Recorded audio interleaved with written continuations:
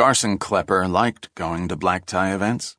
Wearing a tuxedo made him feel suave and debonair.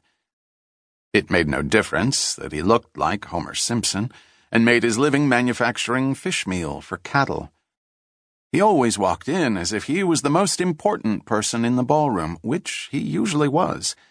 His sizable donation, made possible by his fish meal fortune, often made whatever charity event he was attending possible.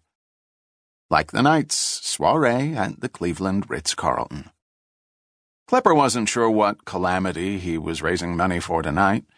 War, famine, homelessness, illiteracy.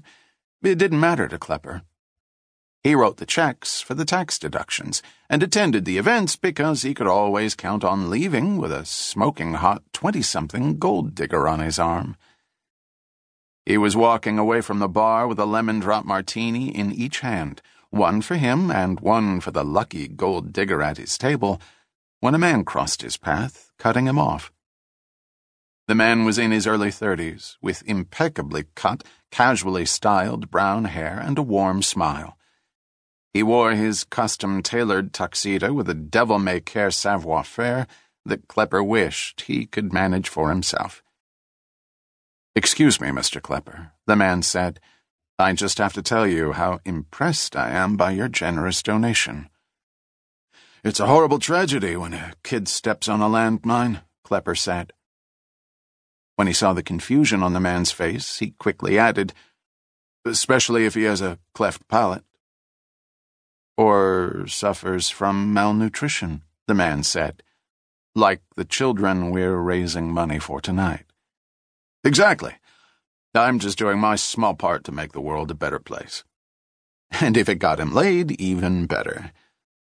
That wouldn't happen if he didn't get back to the gold digger, a platinum blonde in a gold lame halter-top evening dress that left nothing to the imagination. Klepper tried to edge past the guy, who cut him off again. "I'm sure that's also why you share your amazing collection of Peruvian antiquities with the public at the Cleveland Museum of Art." Klepper did his philanthropic work to gain prestige, the kind of prestige he couldn't get from making food for cows that were destined to become Big Macs. But he wasn't stupid. He knew this guy was sucking up to him for a reason. "Let's skip the ass-kissing, shall we?" Klepper said. "Who are you and what do you want?" He was Nicholas Fox, international con man and thief, and what he wanted was to clean Klepper out. Fox smiled at Klepper and gave him a small nod of approval for his bluntness. "My name is John Drake. I'm with Intertect Security. We understand you're lending your entire collection of Peruvian artifacts to the Getty in Los Angeles. We'd like to make sure your collection gets there safely." "I've already got people for that." "They aren't up to the task. The artifacts were looted from sacred tombs. The Peruvian government would love to get their treasures back. This move from Cleveland to L.A. is the perfect opportunity. You're going to need world-class security." "I'm covered. The company I'm using hires ex-soldiers, ex-cops, and ex-spies who know every trick," Klepper said. "They put the same cutting-edge alarm system in my house that's in the Louvre. Nothing gets past these guys. I think they can handle a simple delivery." "You're probably right. But if you change your mind, I gave your friend my card." Nick gestured to Klepper's table, where the gold digger was sitting. Klepper looked over at the woman and had a moment of confusion before he fully realized what he was seeing. She'd had long, straight, unadorned blonde hair when he left the table, and she was now wearing a crescent-shaped headdress of elaborately hammered gold.